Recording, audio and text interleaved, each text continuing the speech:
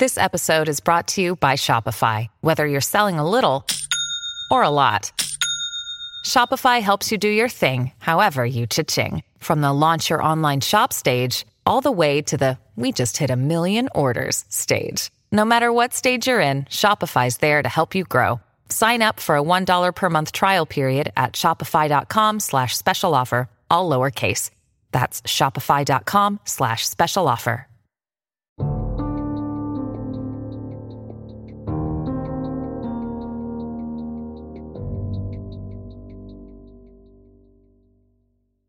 Hey, y'all, it's Crystal. And it's Samantha, and this is Serialholic Sisters. True crime shit. Hey, girl, hey. Hola. Hola, as Peggy Hill would say. That's a little much. Como estes? So, how's it going? It is going good. I have this quick little story that I was going to tell you about. I was going to text you the other day, and then I thought, no, I'll just tell her about it when we're recording because it's pretty funny and I want to hear how she reacts. So, oh god. Oh god, I'm excited now. What's it gonna be? So as we've mentioned, I have gone back to work, and so I work at a pediatric clinic, and the other day I was there and I really wanted to punt this 5-year-old. Oh my god. But not because so it's not because like it was like a little 5-year-old brat or anything like that. She was the sweetest thing ever. She was so like agreeable and cooperative and like did everything I asked, and she was like so sweet and good. Okay. Scared me. So I wanted to punch her. So why did she scare you? So, and it wasn't like a boo I jumped scared. Like it was creepy as fuck. This girl, I'm like going to check her blood pressure. And I'm like, okay, I need you to be super still like a statue so we can check your blood pressure. Can you do that? Can you be like super still? And she's like, oh yes, I can be super still. I've been practicing being still like a statue with my pretend family. Those are the ones that watch me while I rest. Oh hell no. I would have right? I would have straight looked her dead in the eye and said, get the fuck out of my office. But she was so sweet. It was just so fucking creepy. And I like looked over. Well, I looked over at her mom, and her mom was just like acting like she didn't say anything, like just ignored the whole situation. She's like, it's fine. I was fine. Like, what? We're all fine. The actual fuck? You won't be haunted. No worry. I was so happy I didn't have to give her any shots. She had already had her shots and everything. She was good. She was just getting a checkup. And then at the end, I like brought her this bucket of suckers and was like, choose what color you would want. Hey, spirits, we're good. Like she likes me. Stay away from me. creepy little encounter. Yeah. So that was creepy. Well, that was fun. It's just like I'll never forget the little kid that you told me about, which she never tells me like in depth of anything, obviously HIPAA, but right. She's like, this little boy came up to me with one of those little medicine cups and was like, can I have some juice? And now every time that I have to give like my kids allergy medicine or something like that, I'm like, hey, you want some juice? Juice? Yeah. So, yeah, I love juice. So yeah. Anyway. We have a little news. We do. So first off, if you have not joined our Patreon family, then you should. Episode 2 is released and on there. It's on there. It's for you to listen. So all our little Patreonites, it's on there ready for you. We did open a new Instagram page just where we're going to post all of our like Patreon bonus episode info. So it's open to like everybody. So everybody can join it. And then if you're not a patron, you can, if you're not a Patreon, you can see what episodes we're posting and what we're doing. So then maybe like if you see something that interests you, you might think about joining, you know? Yeah. But it's on Instagram, it's Serialholic Sisters Patreon. So yep. Look it up. It's so don't let it get, there is 2 different logos, obviously. We wanted to separate it so it's super easy. It's not a spam account that somebody created like to copy ours. That's basically why we wanted to tell everybody, because we have seen some people try to copy other podcasters. Right. So this is just for Patreon Patreon bonus stuff. And so yeah, and there's not it doesn't go into depth, but it does draw your attention. So for those that are super interested, come join it. It's open to the public. Join us. That was a little culty. So yeah. Yeah, that does sound culty. Ew, don't drink the Kool-Aid. Ew, the off-brand, the Flavor Aid, the off-brand Kool-Aid. Yeah, the Flavor Aid. That's right. The red Flavor Aid. It was grape. I know, but we're gonna go with red. We're gonna go with red Kool-Aid. Yes. Oh Anywho. yeah. Anyways. Only because it reminds me of the Kool-Aid Man. Yes. All right. Enough rambling. It's my turn. It's your turn. It's my turn. This time I am doing a suggestion from a listener. Hey girl, hey, you know who you is. Okay. So this week I'm covering one of the most litigated murder cases in American criminal history, like ever. Oh. Yeah.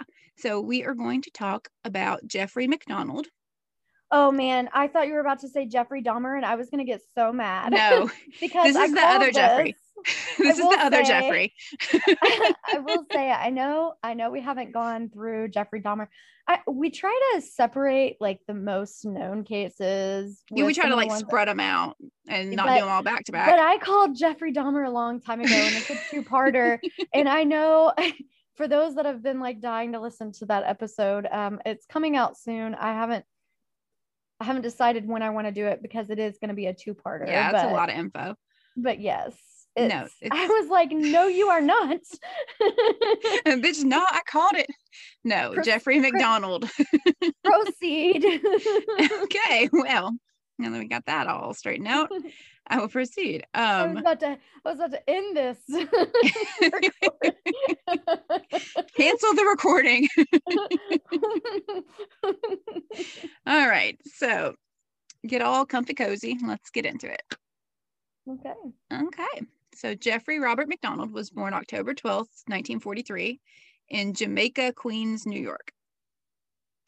So he was the second of three children born to Robert, who was known as Mac to everyone, and Dorothy MacDonald. He had an older brother named Jay and a younger sister named Judy. And during his childhood, he was described as like a kind and agreeable child.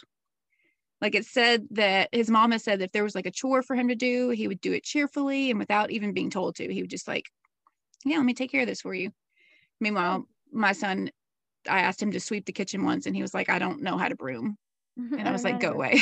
I was going to say, anytime I ask any of my kids to do anything, they're like, oh. Yeah, right. like I just ruined their entire life for asking them to pick up their own room. Right, exactly. But not him. He was happy to do all of this. So he was raised in a poor household, and his father was known as a disciplinarian, but not like I didn't see any accounts of saying that he was like violent or abusive towards his wife or his kids. Not like that. It was more like he was stern and he demanded obedience and like achievement from his family, which is a lot. I mean, that's not a bad father figure. It's not, but it's a lot of pressure, I would think. It is. I was gonna say it's not a bad father figure to be stern. I mean, that is where you learn technically that is where you're supposed to learn your discipline from. Right. However, right, I can see how it could be overwhelming. Could be a little overwhelming.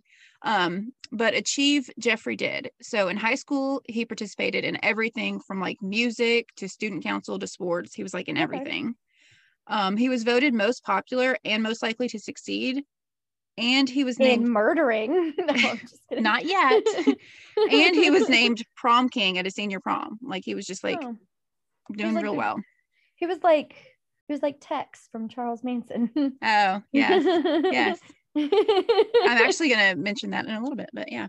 Oh, okay. So towards all I can think of is how he was like a most popular jock and all this stuff, and then he turned bad. But anywho, go on. He turned bad. So towards the end of 8th grade, he noticed a girl walking down the hall with a friend, and he decided he had to meet her. Oh, okay. Her name was Colette Stevenson. And within a few weeks, they had become friends. And soon he like asked her out to the movies and they started dating. So they dated all throughout 9th grade. But then after 9th grade, they broke up over that summer. and he began a relationship. That was a weird way to say that. He began a relationship with a girl named Penny Wells, and the two of them dated throughout the rest of high school. So McDonald's grades were good enough to earn himself a 3-year scholarship to Princeton, where he decided to enroll as a pre-med student. So everything's looking good so far. Yeah. By his second year at Princeton, he and Penny had split up, and he and Colette found themselves talking again. So she was a freshman at Skidmore College in Saratoga, and it wasn't very long before they became romantically involved with each other, and they would like write letters back and forth to each other, and he would sometimes hitchhike to Skidmore to visit her for the weekend. It wasn't like super far from where he was. McDonald wasn't exclusively dating Colette. Like, he was seeing a few different women at the time. But then in August of 1963, they found out that Colette was pregnant with his child. Oh, shit. Yeah, shit just got real. So McDonald ended all the other relationships he had going on, and with her parents' blessing, the two of them got married on September 4th of that year. Which shocks me, because if he was a womanizer, how would his parents just be like, yeah, sure, you can marry her? Right. And I don't know that he was really a womanizer, or if they kind of just were like, hey, we're kind of seeing each other, but it's not exclusive or whatever. I don't know. Right. Like, I didn't see anything that said specifically. Okay. So they had a Fifth Avenue wedding and a Cape Cod honeymoon. So they were doing all right for two young college kids, I think. I mean, like, I'd say that's all right. Right. I mean, I still haven't had a honeymoon, and I've been married for like 14 years. So what else? We never had a honeymoon either. I'm not salty. It's cool. Just a little jelly. Right. So Colette had finished 2 years of college, and she wanted to go back eventually and get a degree in English literature and become a teacher. But for now, she decided to quit school so that she could raise their child, while Jeffrey continued to go to Princeton and like med school and stuff so that he could like become a doctor. So their first daughter, Kimberly Catherine, was born on April 18th, 1964. And then after attending Princeton for 3 years, McDonald moved his family to Chicago, where he was accepted to Northwestern Medical School. So he's finished Princeton, gone on to this other medical school, moved to Chicago. Their second daughter, Kristen Jean, was born on May 8th, 1967. And then the following year after her birth, he graduated from medical school. So after he graduated, he accepted a 1-year internship as a resident at Columbia Presbyterian Medical Center in New York. So he moved the family to Bergenfield, New Jersey. That's kind of close to where his internship was at. And this was a rough year for the family. So McDonald was working like 36 hours in a 48-hour time span. So he was only home for about like 12 hours in 2 days. That's got to be exhausting. Right. It sounds terrible. That sounds like the worst. Right. So when he was home, he was exhausted, as you would think. Right. He rarely spent any time with Colette and the girls whenever he was home, because he was just like beat. On July 1st, 1969, after completing his residency, McDonald joined the U.S. Army. So, which is crazy. Why would you spend all that time and then just go join the Army? Right. Well, the whole family together moved. That like they moved. He went first, but then they came not long after. They all moved to Fort Bragg, North Carolina. So they were like on a base. So they weren't like far from him. Like he wasn't like, well, yeah, off anywhere. So here he held the rank of captain, and he was assigned to the Green Berets as group surgeon to the 3rd Special Forces Group. So it's like kind of a big deal. The family lived in a section of the base that was reserved for like married officers. They lived at 544 Castle Drive, and they quickly became friends with their neighbors. They were super popular among the neighbors. Everybody loved them. It was said that they did argue from time to time, but for the most part, they seemed like the perfect, happy little family. So Colette got pregnant a 3rd time, and this time they were to have their first son. So the girls have gotten a little older and developed their own distinct little personalities at this point. So I'm going to talk about them for a second. Kimberly was 5 at this time, and she was attending school on the base. She was described as a sweet, loving, and gentle child. She was a very bright girl, and she began reading at a very young age. Her favorite activities were reading and drawing at 5. That's pretty cool, I think. That is cool. She was reserved and like less outgoing than her younger sister. So Kristen was 2 at this time, and she was described as an outgoing, fearless tomboy, which makes me think of a couple girls that we know. She was very much so. Yes. She was a super active child and loved the outdoors. They were kind of opposites of each other in a lot of ways, Kimberly and Kristen. Oh, sounds like my children. So, like, for example, if Kimberly would have that's the older one. If she would have a nightmare, she would wake up and just like sit in her bed and scream for her parents and like wait for them to come to her because she was scared. But if Kristen had a nightmare, she would go like charging into her parents' room and like bust up in there and insist on getting in bed with them. Sometimes Kimberly would get bullied by other kids and she'd come home crying, and Kristen would run outside and like go after whoever was bullying her sister. Oh my God. Right? Like she was not scared of these kids. This little 2-year-old would go out and defend her 5-year-old sister because that's like what kind of kid she was. She was like, don't mess with my sister. So, I know, it's the cutest thing ever. So a few months before Christmas in 1969, McDonald bought his daughters a Shetland pony. So he was planning on one day in the future moving the family to a farm in Connecticut. So he was like, let's get this pony to start off our little farm. On Christmas morning, he and his stepfather-in-law drove Colette and the girls to the stables and surprised them with the horse.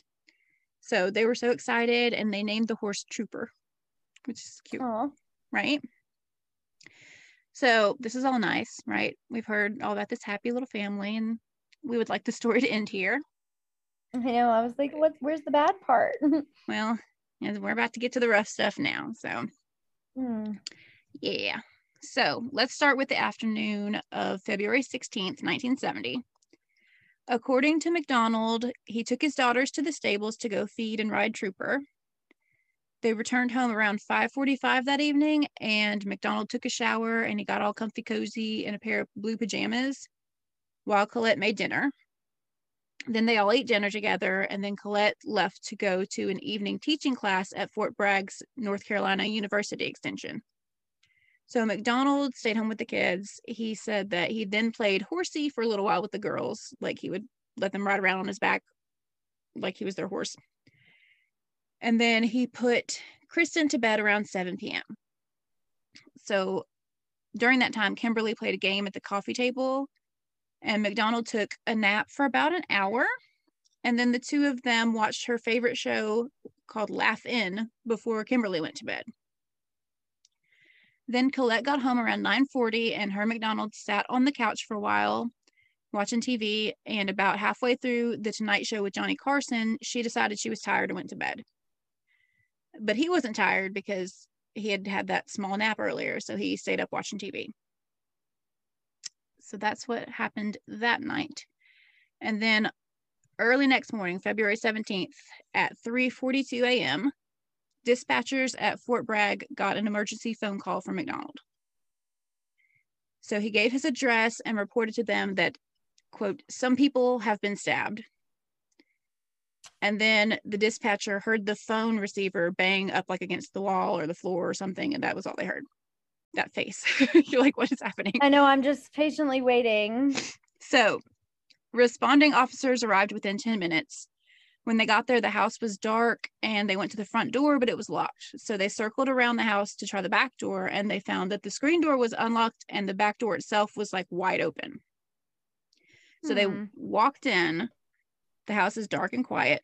They made it to the master bedroom, and that's when they found pregnant Colette lying on her back on the floor with McDonald beside her, face down with his head on her chest and one arm around her neck. She had been repeatedly bludgeoned all over the body. In addition to this, she had been stabbed 37 times. So 21 times in the chest with an ice pick, and 16 times in the neck and chest with a knife. Oh my God. Yes. Her trachea had been severed in 2 places, and it was later discovered in the autopsy that both of her forearms were broken. So the pathologist, oh my gosh. Yeah. Pathologists believe that those wounds had likely been inflicted as she like raised her arms to protect her face. So like defensive wounds. Yeah. McDonald's bloodied and torn pajama top was draped over her chest, and a paring knife was lying on the ground beside her body. The word pig had been written in blood on their headboard, and it was later. Oh my gosh, he's trying. There's where the Charles Manson thing comes I'm gonna in. get there. Are you effing kidding me? Right, I'll get more into that in a little bit, but yes. So it was later confirmed that this is around the same. This is around the same time too. Yeah, isn't it? So we're in 1970. It was the summer of '69, the Manson family murders. So yes. So it was later confirmed that that had been written in Colette's blood. You're like, I'm so smart. I'm so smart. Oh my God. I was like, wait, this is around the same time. Didn't it happen at the end of the 1960s, the Manson trial? Yeah. All right. You're like, continue. So McDonald was alive, but wounded. And when they approached him, he kind of whispered, he said, check my kids. I heard my kids crying. So 5-year-old Kimberly, this is rough, y'all. 5-year-old Kimberly was found lying in her bed on her left side. She had been repeatedly bludgeoned in the head and stabbed in the neck with a knife between 8 and 10 times. The wounds to her head were so severe that they caused her brain to bruise like very quickly, putting her in a coma, and she died quickly after it was inflicted. So she didn't even feel the stab wounds. Right. Her skull had been. She was 5, right? She was 5, yes. Her skull had been fractured, and one wound on her face had caused her cheekbone to protrude through her skin. So she'd been terribly bludgeoned. It's terrible. 2-year-old Kristen was also found lying in her bed on her left side with a baby bottle lying like right beside her mouth. She had been stabbed a total of 48 times. 33 times with a knife across her neck, back, chest, and hands. The hands being like defensive wounds, like putting your hands up. Yeah. Oh my gosh. And then 15 times with an ice pick. This is terrible. So McDonald's wounds were much less severe than the rest of his family's. He had various. Well, imagine that. Yeah. He had various small cuts and bruises, and what a staff surgeon on his case later referred to as one clean, small, sharp incision that caused something that you could do your own. That caused one of his lungs to partially collapse. At one point after they got there, they were doing CPR on him, and he sat up and yelled out, "Jesus Christ, look at my wife. I'm going to kill those goddamned acid heads." Right. So he was taken to Womack Army Medical Center, where he was admitted, and he stayed there for 1 week. Anybody that would have believed that would have been dumbasses. Because one of the first, I'm sorry, that's... No, I'm not, if anybody was in there to kill, if anybody came in, I mean, common sense, come on. If anybody came in to kill your family, they would have made sure everybody was dead before they left. Right. They would especially take care of the big, strong man. The husband. And that would have been the first one to go. Typically that's the first one to go. Right. So sorry. No, you're good. I like input. So we're gonna talk now. It infuriates me. Like I'm getting super mad. I'm getting so mad. I'm like, how could you do this? Because you had like this sweet little family, and your little girls were so sweet, and you had a wife that was loving and actually took care of you and your sweet little family, and you have some nerve to sit here and try to freaking play the Charles Manson card, right? Like you're doing right now, you little piece of shit. How do you really feel about it? Little bitch ass bitch. Yeah, how do you think I felt when I was like researching? Okay, so now I'm going to talk about what McDonald says happened that night, because he was there, so he's a witness. He's a witness. He's a witness. So I already told you about the activities of the night before like everybody went to bed, when they went to bed. So we're going to pick up there. So according to him, Colette had gone to bed and McDonald stayed up watching TV. He reported that around 2 a.m. he did the dinner dishes, and after they were all washed, he decided he was going to go to bed. So when he got to his room, he found Kristen in bed with Colette, the 2-year-old. And she had had an accident and she was on his side of the bed and like wet his side of the bed.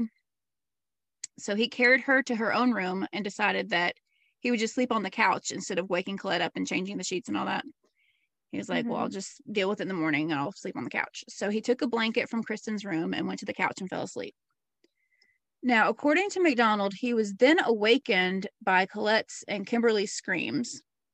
That's when he says that he saw 3 male intruders, 2 white men and 1 black man. He said that one of them was wearing lightweight gloves, possibly surgical gloves, which is like odd. Why would just one of them be wearing gloves? Possibly. And why would they be surgical gloves? Why would it be surgical? Right. So he then noticed a 4th intruder who he described as a white female with long blonde hair that might have been a wig, knee-length white high-heeled boots, and a big white floppy hat that covered half of her face. He said she was holding a candle and chanting, "Acid is groovy, kill the pigs." He is straight trying to... Okay. So calm the fuck on. And then I would have been like, oh, you must have watched the Charles Manson trial. Because you clearly couldn't make anything else up. Like, it's fresh in his head. So he's like, well, shit, let's use this. He reported that the 3 male intruders then attacked him with a club and an ice pick. During the struggle, his pajama top was pulled over his head, and he was able to use that to like ward off the thrusts from the ice pick. So he's saying that's why he didn't have as many like stab wounds, I guess. How does that make sense? Like, they pulled it over his head and it was still on his wrist. So he was like using it as a shield type thing to block the thrusts. It's fabric. Right. That's why I said, how does that make sense? It's fabric. He stated that he was eventually overcome by the attackers and was knocked unconscious in the hallway that led to the bedrooms, like near the living room. When he came to, the house was dark and silent. He said he went to the master bedroom and found his wife and tried to revive her, but she was already dead. Then he covered her with his torn pajama top and went to go check on his daughters. He told investigators that he attempted to revive each child, but there was so much blood and he had also been stabbed and he was just like very dizzy and it was hard for him to breathe and focus and all this stuff. Right. But that also doesn't make sense because when the police officers and stuff came, he asked them to go check on his daughters because he had heard screaming. Oh, did he? So he told them that he went to the bathroom to check on his own wounds and washed his hands while he was in there. Then he went to the phone and called for help. And then within minutes of getting to the house and discovering the bodies and hearing McDonald's account, military police were immediately instructed to inspect all occupants of like all the vehicles driving around Fort Bragg to search for these intruders. Right. So they're searching for 2 white males, a black man, a white female with blonde hair, and a big floppy hat. So by 6 a.m., they had failed to locate the intruders, and they just like stopping every car, and they're just like, they're gone by now if they're a thing. So they spoke to a few neighbors to see if they had heard or seen anything, and they had heard no sounds of a struggle, but some reported that they had heard Colette shouting in a loud and angry voice earlier that night. Like them fighting? Yeah. Huh. Oh. So, as the Army's Criminal Investigation Division started investigating the crime scene, they were like, I don't think he's telling the truth. So they found very little evidence. What tipped it off? Right. They found very little evidence to support his claims. And they began noticing some things that didn't really match up with his story at all. Weird. For example, so I just gave you like a brief description of what he said happened when he was like telling the story. Right. He went into like great detail about the struggle.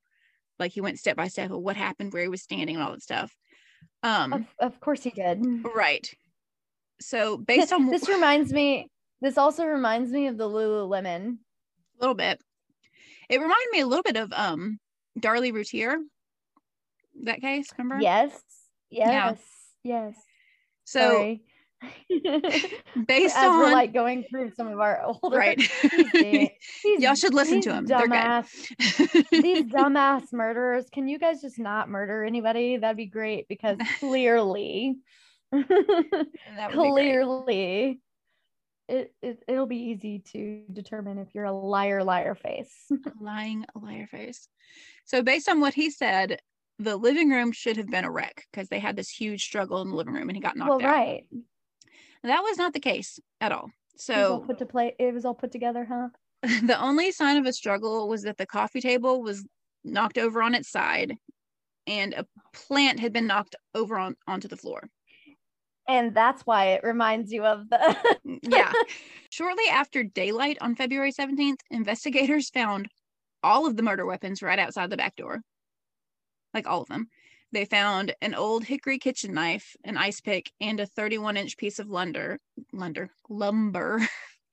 that had 2 blue bloody threads attached to it. All 3 weapons had been wiped down and had no fingerprints. Of course. And MacDonald later claimed that he had never seen any of those items before, like ever. So in addition to there being little to no evidence of a struggle in the living room, other parts of his story weren't adding up. He claimed that his pajama top was torn during the struggle in the living room, and that's why he was like using it as the shield or whatever. But it probably looked like it had just been ripped, didn't it? Well, not that. There were no fibers from his pajamas found in the living room, like at all. If it had been torn off of him, there'd be some kind of fibers anywhere. Well, yeah. Somewhere in there. There were fibers from his pajama top found under Colette's body and both in Kimberly and Kristen's bedrooms. So, according to his story, he hadn't even been wearing the shirt by the time he went in their rooms. Like, yeah, it was already off. He'd covered Colette up with it. I remember that. So there was also one fiber from his pajamas found under one of Kristen's fingernails. Like she was trying to defend herself. Right. And then this part's really annoying. There was a single piece of skin that was found under one of Colette's fingernails, but it got lost. So like they never tested it. How did they lose that? They lost it. They lost that major piece of evidence. Like, it's annoying. So they searched the house for footprints. MacDonald had said that he distinctly remembered the woman's white boots were wet and muddy, which made sense because it had been raining. But however, there was no mud in the house. There was no mud. There's no muddy footprints. The only footprint they found was a bloody barefoot print in Kristen's room, leading like from her bed towards the door. Which would have been his, because obviously. He was barefoot. Yeah. Mm-hmm. Also, there were blood-stained splinters from the piece of lumber that had been used to like bludgeon the victims that were found in all 3 bedrooms, but not in the living room, where MacDonald claims he was hit repeatedly and knocked unconscious with it. Right. So that's weird. That's not weird. It's right. Fucking common sense. It's fucking common sense. So no blood or fingerprints were found on either of the phones in the house, which there should have been because he used one of the phones to call for help. But he washed his hands before, remember? Right. They did, however, find... Because that's what you think about when you've got a whole family of dead people. Yeah, you think about washing your hands and then... You think about washing your hands instead of calling somebody for help. Right, because you have to wipe off the murder weapons first and throw them out the back door. With your surgical gloves. Yes, so they did, speaking of the surgical glove, they did find a bloodstained tip of a surgical glove beneath the headboard that had pig written on it. So just like the tip of a finger. Mm-hmm. Yep. This glove tip was identical to gloves in a medical supply that MacDonald kept in one of the cabinets in the house. Well, of course it was. That's why I said it's so convenient that it's a surgical glove when he's a surgeon. Right. So they're like, there's lots of things that aren't adding up to his story. This isn't making sense. Hey, bruh. So you killed your family, huh? Let's talk about that. So by mid-March, this had happened in February. By mid-March, they had gotten back results from forensic testing on like blood and fibers found at the crime scene. And they were like, okay, this really doesn't match up with the accounts of his own movements throughout the house did not match up with the evidence, what the evidence was showing. So all 4 members of the family had different blood types, which is not super common, but it made it really easy for forensic investigators to determine whose blood was where. Kimberly's blood was found on his pajama top, even though he supposedly was not wearing it when he found her in bed and tried to resuscitate her. Yeah. Right. McDonald's blood, his blood was only found in significant quantities in 2 places throughout the home. And guess what? Neither one of them was in the living room. I was going to say, and none of them were in the living room. Right. So they found significant amounts of blood in front of the kitchen sink and at the bathroom sink. So but she said he had washed his hands in the bathroom. Right. Did he go wash his hands at the kitchen sink too? Mm-mm. Like, why was there just blood there and there? So Colette's blood was found in Kristen's bedroom, on her bed covers, and on one wall in the bedroom, which does not add up to his story at all. Like, she never even left the bedroom, supposedly. Well, she didn't. I could see how that happened. He was covered in her blood. Well, yes, and I'll give you another theory too. Okay. In a minute. Kimberly's blood and brain serum were found in the doorway of the master bedroom. So investigators were able to reconstruct a likely scenario of the chain of events of that night by using the blood typing and by the nature and severity of the wounds of each victim. So I'm going to tell you that theory of their theory, what happened based on the forensic evidence. So this is what I'm going to talk about, why Colette's blood might have been in her bedroom and all that stuff. Okay. So investigators theorized that an argument began in the master bedroom between McDonald and Colette. The neighbors' statements did point to this as a possibility, saying they heard the yelling or whatever. Right. So they speculated that they had gotten into an argument and that Colette had hit McDonald in his forehead with a hairbrush, and that set him off. So he did have a mark on his forehead that night, like a red mark on his forehead that didn't break the skin. So if he was hit with lumber in the forehead, you would think that would not just leave like a little. Right. So the red mark matched up to this hairbrush that they had found in the master bedroom. So they're like, okay, we think that she hit him with this hairbrush when they're arguing. This set him off, and he started hitting Colette, first with his fists and then with the piece of lumber that was found by the back door. But how did he have lumber with him that close? Right. I'll get to that. So okay. They believe that at that point, Kimberly walked in, possibly because she heard like the commotion, heard them arguing. Oh God. And she saw it. Well, they think that he may have been swinging the lumber at Colette and accidentally hit her in the head. And that would explain why her blood and brain serum was in the doorway. So then he picked her up. Right. So they think that he could have thought Colette was dead at this point, or at least she was unconscious, and he picked her up and carried her back to her own bedroom, where he decided that he had no choice other than to finish the job. So he stabbed and bludgeoned Kimberly to death. Then he went to Kristen's room, planning to get rid of the last possible witness, and investigators believe by then Colette had regained consciousness, stumbled into the room, and like threw herself over her daughter's body to protect her, because there's a good amount of her blood on the bed and on the wall back behind the bed. Yeah. So that explains why her blood was there. So they believe that he then killed both Colette and Kristen, and then wrapped Colette in a sheet and carried her back to the master bedroom, leaving the bloody bare footprint on the way out of Kristen's room. They theorized that he then attempted to cover up the murders.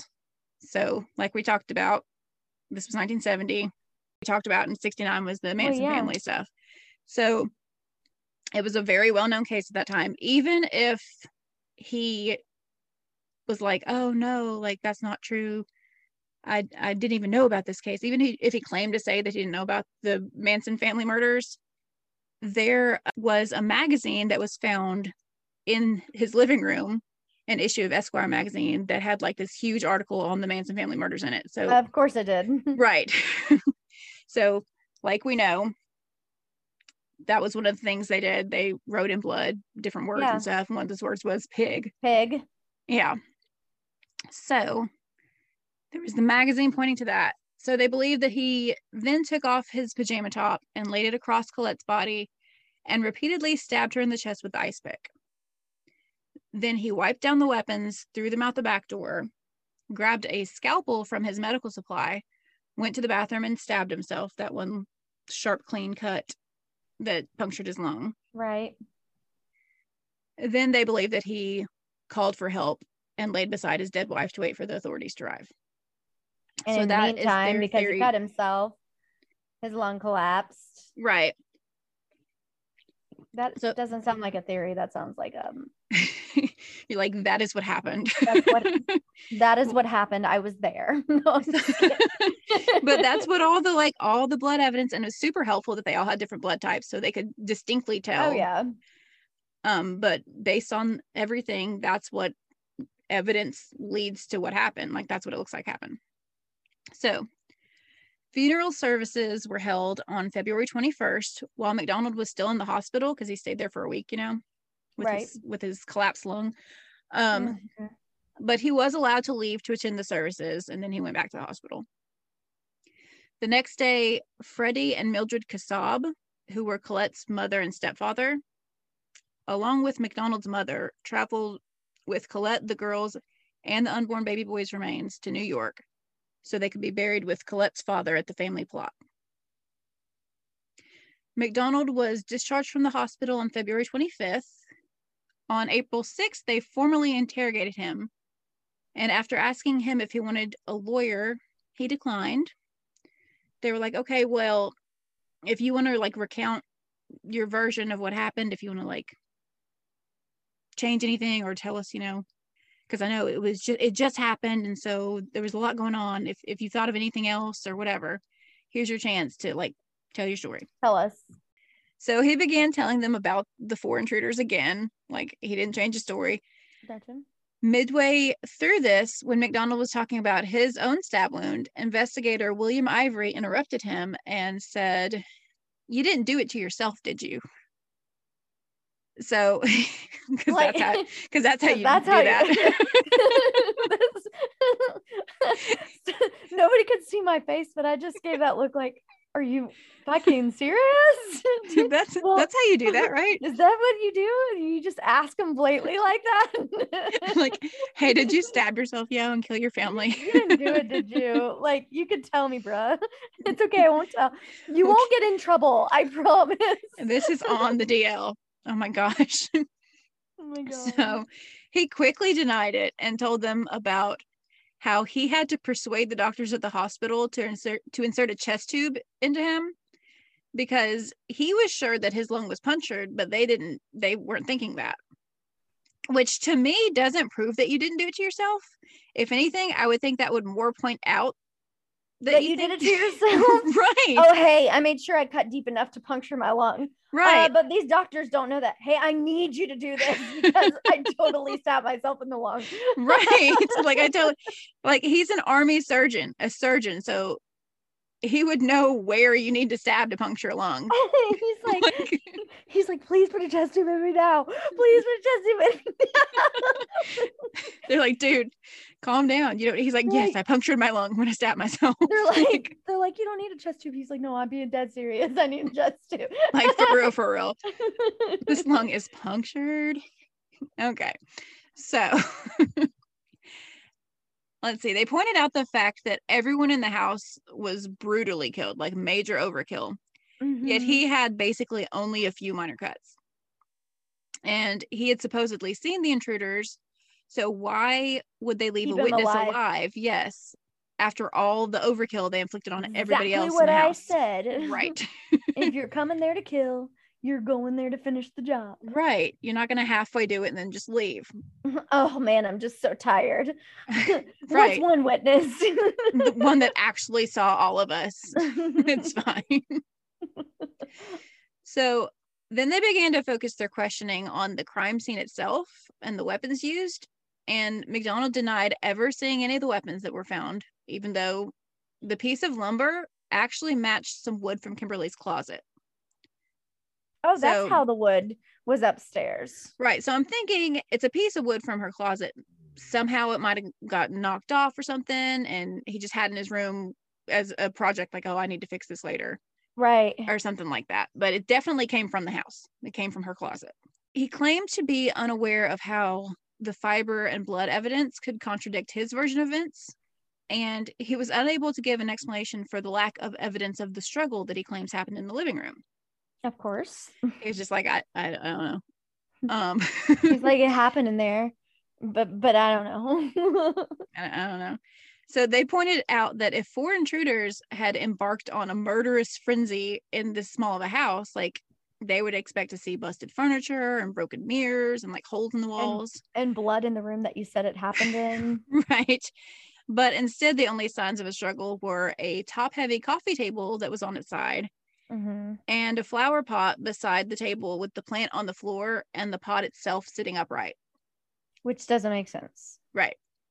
So that's literally the next thing I wrote. It didn't make sense. It doesn't make sense.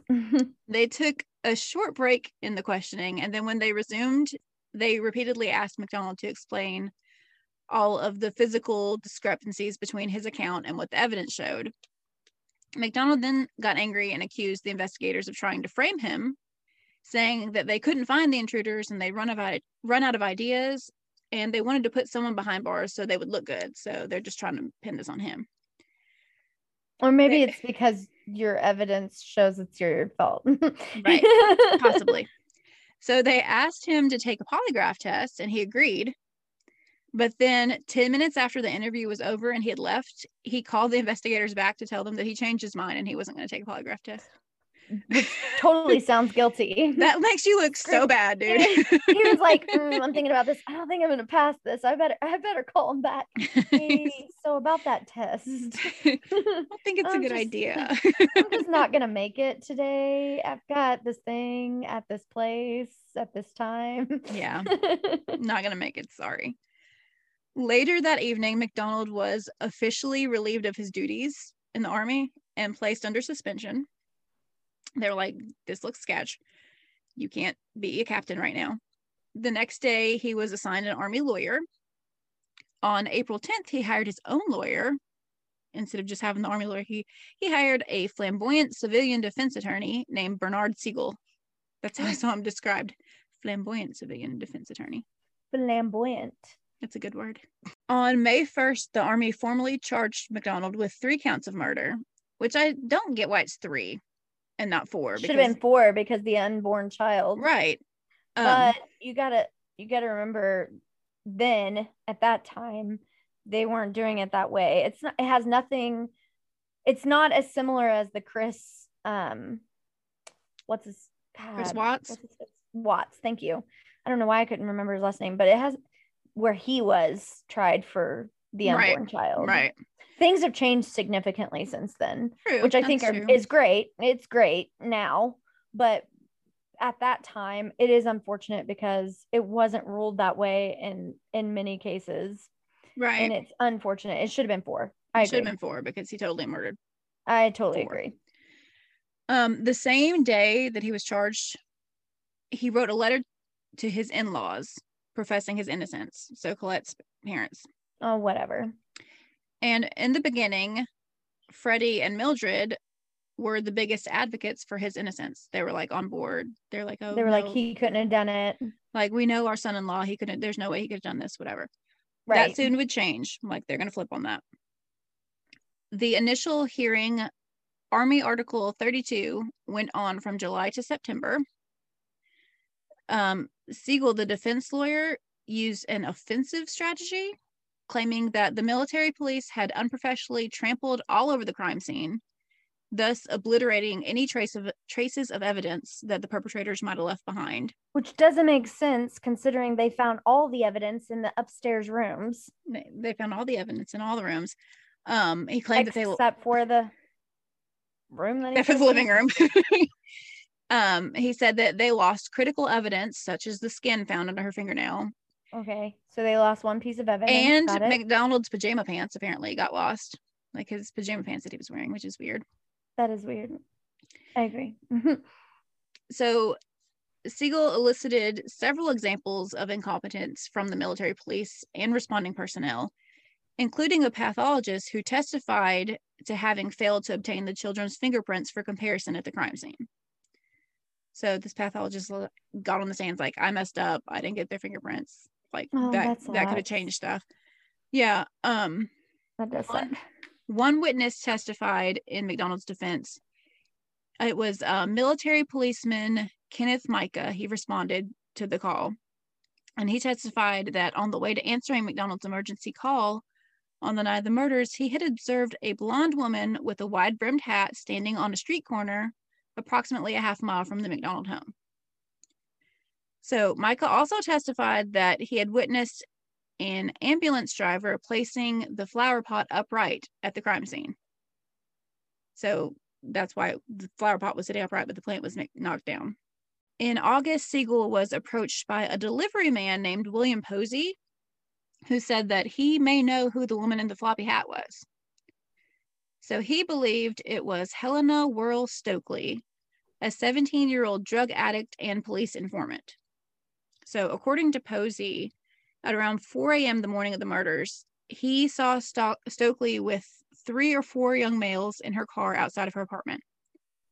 He also claimed that she used to wear boots and a big floppy hat all the time, but after February 17th, she just stopped wearing them. So Stokely was found and questioned, saying that she was with her boyfriend that night, like they were together all night, but also that she was so far out on drugs that she didn't know whether she went to the McDonald house or not. Your face. So when McDonald himself testified, he contradicted what he had told the investigators on April 6th. So he stated that he had actually moved Colette's body to the floor because he had found her a little bit propped up against a chair. So he's like, oh, I moved her body. He also now stated that possibly because of his surgical background, that's why he kind of like rinsed his hands off of the sink. Because, you know, he's a surgeon. He's so used to washing his hands all the time. So that's why he washed his hands before and checked his own injuries before calling for help. Mm-hmm. When asked about his blood found in the kitchen, he testified that he may have also washed his hands in the sink for some reason before making the phone call to the emergency services. When asked about his and Colette's marriage, McDonald admitted that he had been unfaithful on 2 occasions, but he insisted that Colette had not known about either affair, and their time at Fort Bragg had been the most content of their married life. In October, the charges against Jeffrey McDonald were dismissed as the court found insufficient evidence proving his guilt. Oh my God. Yes. So in December, he received an honorable discharge from the Army, and he moved to New York, where he briefly worked as a doctor. He then moved to Long Beach, California, where he worked as an emergency room physician at St. Mary Medical Center. So he's just out there being a doctor. It was around this time that Freddie Kassab, Colette's stepfather, began to believe that McDonald was the man responsible for the murders. So Kassab began receiving phone calls from McDonald saying that he and some buddies had tracked down one of the killers and they put them 6 feet under. So if you didn't go to prison this time, you should. Right? He's like, we put him 6 feet under. It's cool. He then right. Like, that's not how that works. Kassab also discovered that within a few weeks of the murders, McDonald had begun dating a young woman that was employed at Fort Bragg. So like right after his wife and children were murdered, brutally murdered, he just started dating. He just starts dating again. That's not how that works. No, it's not how a mourning husband works. He also found out that in 1969 he'd rekindled his relationship with Penny Wells, the one he dated through high school. Mm-hmm. And that was while he was supposedly happily married to Colette. Like, that was before this. McDonald did numerous TV interviews, including one on the Dick Cavett show, in which he talked about the murders and made several jokes about the investigation. Oh my God. Right? How morbid is that? So morbid. So days after this aired, Kassab and his wife publicly turned on McDonald, and he personally hand-delivered 500 copies of an 11-page letter to Congress requesting a reinvestigation of the murders. Between 1972 and 1974, the case remained in limbo. Legal issues were raised and debated over whether a sufficient amount of evidence and like probable cause existed for indictment. Right. In May of 1974, Justice Department Attorney Victor Warheed ruled the case worthy of prosecution. So he's like, yeah, we can try this. Like, I think there's enough evidence we can totally reopen this case. Right. On January 21st, McDonald was recalled to testify before the grand jury. And during this, McDonald was markedly sarcastic and arrogant. And at one point, he yelled out, "I have no idea. I don't even know what the crap you're trying to feed me." Cool. Say that to the grand jury. I'm sorry. I'm just flustered because I'm just thinking, you're really that stupid? This is your dead wife and children. Like, you look shitty. You look like a... On January 24th, 1975, the grand jury formally indicted McDonald on 3 counts of murder, and within the hour, he was arrested in California. However, on January 31st, he was freed on a $100,000 bail that friends and colleagues had raised. So he still has to go to this trial or whatever, but he's not in jail. This case went back and forth and was drawn out like forever. There's so much, like, it would take me 4 hours to go over all the trial back and forth stuff. Like, it's a lot. There were he was arraigned in May and he pled not guilty to the charges, and then there were several like double jeopardy and speedy trial arguments that had been filed by his attorneys, and it like went back and forth, lasted for years and years. Freddie Kassab never let it go. He pushed and pushed for years because he knew that Jeffrey McDonald had murdered his stepdaughter and his grandchildren. Good for him. So after years of battling with courts and appeals, Jeffrey McDonald was found guilty on 1 count of first-degree murder and 2 counts of second-degree murder in August of 1979, so nearly a decade after the murders took place. There have been tons of appeals since then, but to this day, at the age of 77, McDonald is still in prison, and he's still trying to appeal, and he's claiming his innocence. Like, he still has never admitted. In 2017, he informed a reporter that if it takes me saying I killed my family to the parole commission to get out of here and go home, then I'm never going home. Like, he's just adamant that he didn't do it. At one point, I think it was 2002, he's like, he got remarried while in prison. Like, he's remarried now. He wrote a book, like all this. Yeah.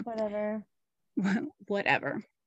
So sadly, Mildred and Freddie Kassab both died in 1994. I know. Before his death, Freddie recorded a message on his tape recorder stating that he wished for it to be played at any future parole hearings that McDonald might have. And McDonald has been denied every parole request he's applied for. So I see you, Freddie. From this tape? I'm thinking, what yeah. Does it say? Does it say what it said? I don't know. I didn't see what it said. But he requested that it be played every time, and he's always been denied. So that is the case of Jeffrey McDonald, not Jeffrey Dahmer.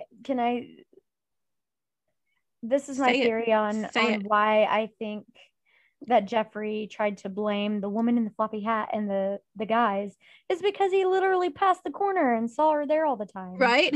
Like, she was in the area all the time. Everybody knew it. Everyone knew it. And so he was like, okay, well, I'm just going to blame it on these people because this is the first people that come to mind. Right. And she's just a prostitute, so it doesn't matter. So let's like a drug addict and a police informant. I saw that she ended up dying when she was 31. Or drug addict, yeah. Yeah, I think of like liver cirrhosis or something like that. Oh, yeah. Well. But yeah, I think that's true. I think that's why he was like, oh, I know this person exists, and she's just a drug addict. I know this person exists, and I remember seeing her sitting here with this floppy hat and boots all the time.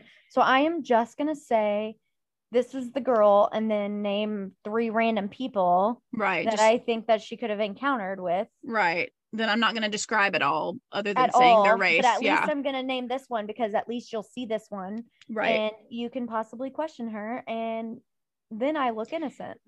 And she doesn't even remember what happened that day because she's always high. Fuck you, Jeffrey McDonald. And also, again with the Manson murders, he's all like, oh, these hippies were on acid and drugs and like killing people. So let me just, acid is groovy, is what she said, guys. Like, what? I don't know. I hate people. I hate all the people. Not really, but yeah, it just makes me so like, it's frustrating to their family. It's so frustrating. Like this case all started out so great, and like it was just this nice, happy family, and then that, And then because that, people are shit. because people are absolute shit. Absolute shit. All right. Well, Anyways, so follow all of our stuff. follow our stuff, guys. SerialHolicSisters.com. Got links to all of our stuff. Follow our new Instagram page. You know, we've got the regular one, but follow the Serialholic Sisters Patreon too, and you'll see what cool stuff, bonus episodes we're posting. Yes, it'll be. Yes. It's not going to be quite as active as our current Instagram, just because our Patreon right now, our bonus episodes are only once a month. Right. For once now. once we grow larger Patreonites family, we are going to start doing a couple episodes and maybe even some listener tales and mini-sodes and stuff like that. So send us all your listener tales and suggestions and all that fun stuff, and let's be awkward. Let's be awkward. All right. Okay. Bye. Bye.